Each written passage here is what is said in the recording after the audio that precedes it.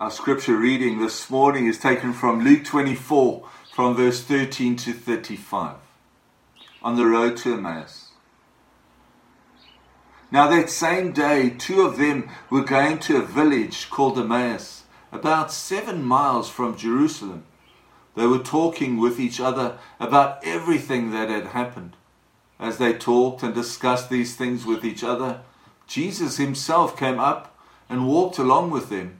But they were kept from recognizing him. He asked them, "What are you discussing together as you walk along?" They stood still, their faces downcast. One of them, named Cleopas, asked him, "Are you the only one visiting Jerusalem who does not know the things that has happened there in these days?" "What things?" he asked. "About Jesus of Nazareth," they replied. "He was a prophet, powerful in word and deed before God and all the people. The chief priests and our rulers handed him over to be sentenced to death, and they crucified him. But we had hoped that he was the one who was going to redeem Israel. And what is more, it is the 3rd day since all this took place. In addition, some of our women amazed us. They went to the tomb early this morning, but didn't find his body. They came and told us they had seen a vision of angels who said he was alive. Then some of our companions went to the tomb and found it just as the woman had said, but they did not see Jesus." He said to them, "How foolish are you? How slow to believe all that the prophets have spoken? Did not the Messiah have to suffer these things and then enter his glory?" And beginning with Moses and all the prophets, he explained to them what was said in all the scriptures concerning himself. As they approached the village to which they were going, Jesus continued on as if he were going further. But they urged him strongly, "Stay with us, for it is nearly evening, the day is almost over." So he went in to stay with them. When he was at the table with them, he took bread, gave thanks, broke it and began to give it to them. Then their eyes were opened and they recognized him, and he disappeared from their sight. They asked each other, "Were not our hearts burning within us while he talked with us on the road and opened the scriptures to us?" They got up and returned once to Jerusalem. They found the 11 and those with them assembled together and saying, "It is true, the Lord has risen and he has appeared to Simon." Then the two told what had happened on the way and how Jesus was recognized by them when he broke the bread. This is the word of God, and we thank God for his word this morning. So this morning we continue with our sermon series on Resurrected. We have looked at resurrected peace, we've looked at resurrected faith, and this morning we're going to look at resurrected friendship. Raymond Barron writes in bits and pieces, he writes, "What is a friend? Friends are people with whom you dare to be yourself. Your soul can be naked with them. They ask you to put on nothing, only to be what you are. They do not want you to be better or worse. When you are with them, you feel as prisoners feel who has been declared innocent. You do not have to be on your guard. You can say what you think, as long as it is genuinely you. Friends understand those contradictions in your nature that lead others to misjudge you. With them you breathe freely. You can affirm your little vanities and envies and hates and vicious sparks, your meannesses and absurdities, and in opening them up to friends, they are lost, dissolved on the white oceans of their loyalty. They understand. You do not have to be careful. You can abuse them, neglect them, tolerate them. Best of all, you can keep still with them. It makes no matter. They're like you. They are like fire that purges to the bone. They understand. You can weep with them, sing with them, laugh with them, pray with them. Through it all and underneath, they see, know, and love you. A friend? What is a friend? Just one, I repeat, with whom you dare to be yourself. Those are beautiful words. Of friendship. Not like the following two friends. Two friends were out hunting in Northern America. Suddenly one yelled and the other looked up to see a grizzly charging them. The first started frantically to put on his tennis shoes, and his friend anxiously asked him, "What are you doing? Don't you know you can't outrun a grizzly bear?" And he replied, "I don't have to outrun a grizzly. I just have to outrun you." So we would go back to our scripture today, and we read about two friends walking back to their home in Emmaus from Jerusalem.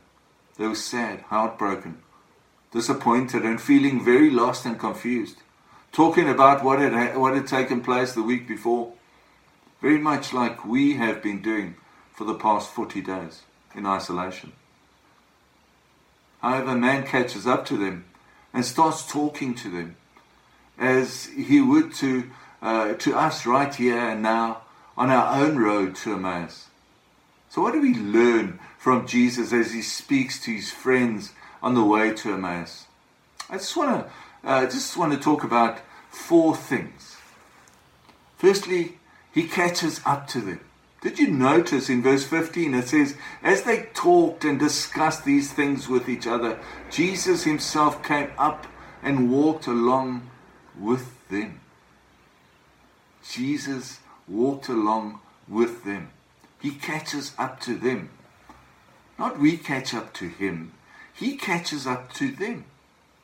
For Jesus knows that we are going through a difficult time. Jesus knows that these two friends that are walking to Emmaus are going through a hard time. They are discussing every single thing.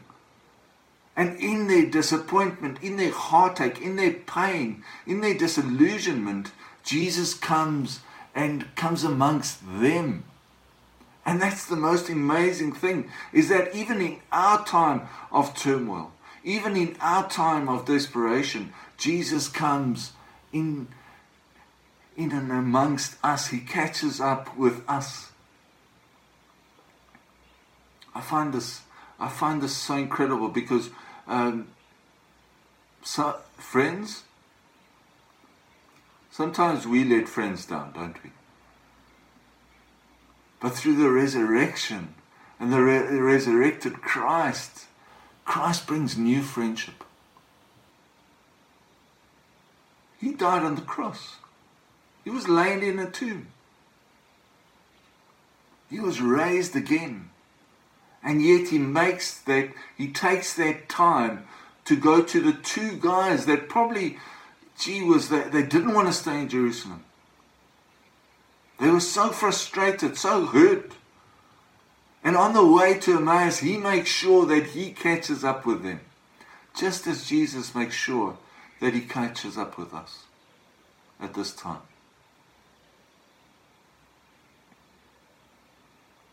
Friends, I don't know about you, but I know for sure that I've let some friends down. I haven't catched up with a lot of my friends in this time. And I've had countless opportunities to do just that. And I want to apologize to them.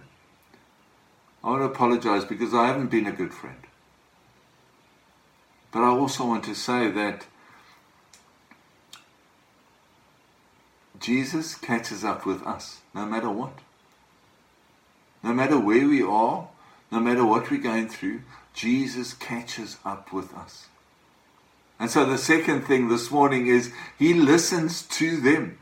Verse 17 and 19 says, he asked them, what are you discussing together as you walk along? What things? He asked in verse 19. And they go on to tell him about how they thought that Jesus was the one, the Messiah that would free them, that would free Israel from from the Romans that he would be the one that would lead them. And they tell him all the bad things that happened. They tell him that Jesus was crucified, that he was hurt, that he was betrayed, they go on and on and on. And maybe that's what Jesus does when we come to him in prayer too, is that he listens. He listens to what we have to say. He listens to our frustrations. He listens to the people that are struggling. He listens to our disappointments. He listens to families that are broken. He listens to employers that can't pay their staff. He listens to when the governments disappoint. He listens to those things. And I know for sure that a good friend, a resurrected friend, that's what Jesus does, and that's what we're supposed to do, is to listen. So often in life, people talk and we don't listen. So often in life, people want to tell us what is going on in their lives, but we don't listen. But you know what Jesus does? Is Jesus listens to them. He listens to every single word that they say. And thirdly, you know what Jesus does is he lovingly criticizes and encourages them. Verse 25 says this, he said to them, "How foolish are you, and how slow to believe all that the prophets have spoken? Did not the Messiah have to suffer these things and then enter his glory?" And beginning with Moses and all the prophets, he explained to them what was said in all the scriptures concerning himself. You see, Jesus listens. Jesus lovingly criticizes them, and he says, how foolish are you, and how slow to believe all that the prophets have spoken. I think sometimes Jesus tells us to. He tells us exactly what we're supposed to do. He tells us to be patient. He tells us to love. He tells us to be peaceful or peacemakers. He tells us to be loving and kind. And yet, we don't listen. Yet, we know, but we don't listen. Yet, we don't understand maybe. But Jesus criticizes them and says, "How foolish are you?" And he says that to us too. How foolish are you? Yes, you're in lockdown. What are you going to do about it? What are you going to do about it? Hey, I've told you what to do. I've told you to maybe read your Bible. I've told you to pray. I've told you to encourage. I've told you to love. I've told you to forgive. That's what friends do. You need to do that. Maybe there's somebody today that you need to lovingly criticize, but at the same time encourage. Because you can't just criticize. You also have to encourage, to lift that person's spirit. After you've said something that maybe hurt them, you need to encourage. You cannot just leave them in that space. And that's what Jesus does. That's how Jesus shows his friendship. Is he criticizes, but at the same time, he explains to them how it is that this needed to happen. That he needed to die. That the prophets had foretold this. And I think today's life, Jesus tells us to. He tells us what to do.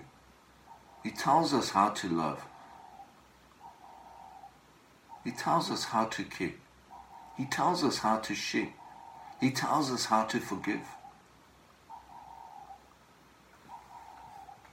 The last point is, he reveals himself to them. Verse 30 says, "When he was at the table with them, he took bread, gave thanks, broke it, and began to give it to them. Then their eyes were opened and they recognized him, and he disappeared from their sight.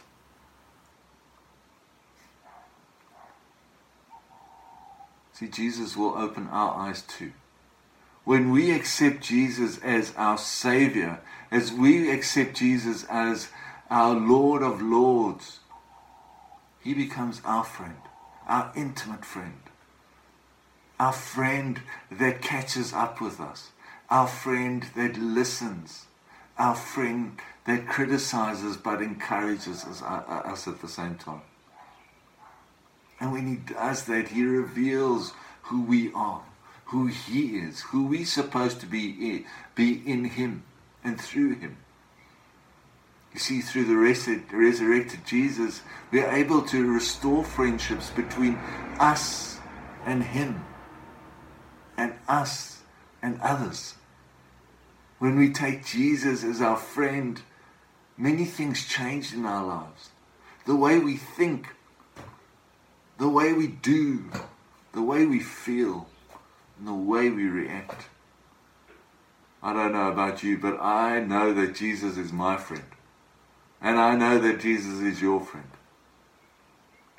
You see, Jesus doesn't look whether we've shaved or whether we've cut our hair. He doesn't look at our age. He doesn't look at our education. He doesn't look at our wealth or our poverty. He doesn't look at our sickness, or he doesn't look at any of those things. But he accepts us. I don't know about you, but I love this story. I absolutely love the story about Jesus walking with these two disciples and then not seeing, all them seeing is pain and hurt and disillusionment. But he catches up to them and he says, "Hey, what you doing? What you talking about? Let me know. Tell me your frustration." Because I know there's a lot of people out there frustrated. I just heard this morning of a lady of Rodney Hayden, who was on his way, him and his wife were on their way to bring some groceries on Thursday, yesterday, and he collapsed in Discan, and he's been taken up, and he's in the Glenwood hospital at the moment, and I know there's frustration at the moment. I know that there's hurt and pain and anguish because nobody's allowed to go and see him. His family aren't able to go and see him.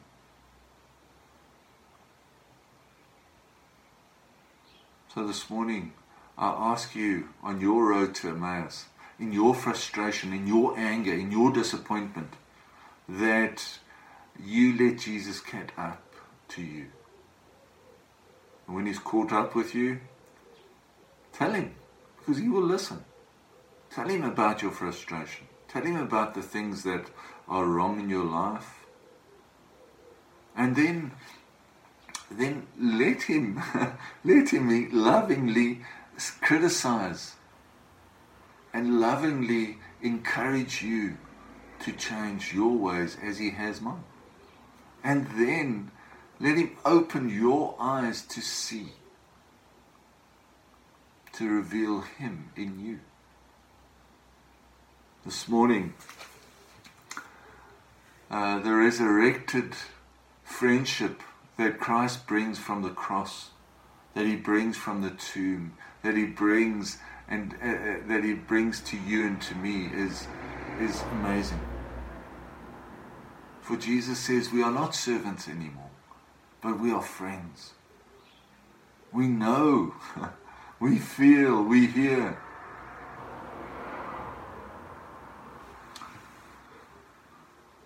As Jesus is a friend to us, we need to be friends to others. Maybe there's somebody that hurt you. Maybe there's somebody that disappointed you. Maybe there's somebody that you need to ask for forgiveness for today. And rekindle that friendship. Tell people how much they mean to you. I want to end with a story. In the olden time, there reigned in Persia a great monarch. His name was Shah Abbas, who loved his people. To know them more perfectly, he used to mingle with them in various disguises. One day he went out as a poor man to a public bath, and there, in a tiny cellar, he sat beside the fireman who tended the furnace. At mealtime, he shared his food and talked to the lonely man as a friend. Again and again, he visited him until the man grew to love him. Then one day he told him he was the emperor, and he waited for the man to ask some gift from him. But the fireman sat gazing on him with love and wonder. And at last he spoke, and he said this: "You left your palace and your glory to sit with me in the dark place, to partake of my coarse fare, to care whether my heart is glad or sorry. On others you may bestow rich presents, but to me you have given yourself. And it only remains to pray that you never withdraw the gift of your friendship." And that's what Jesus does. He is our friend. For he comes and he catches up to us. He listens to us. Then he lovingly criticizes us and encourages us at the same time. And then he reveals himself to us as he did to the disciples. So may you know that Jesus is your friend and mine, today and forever. Amen. Amen.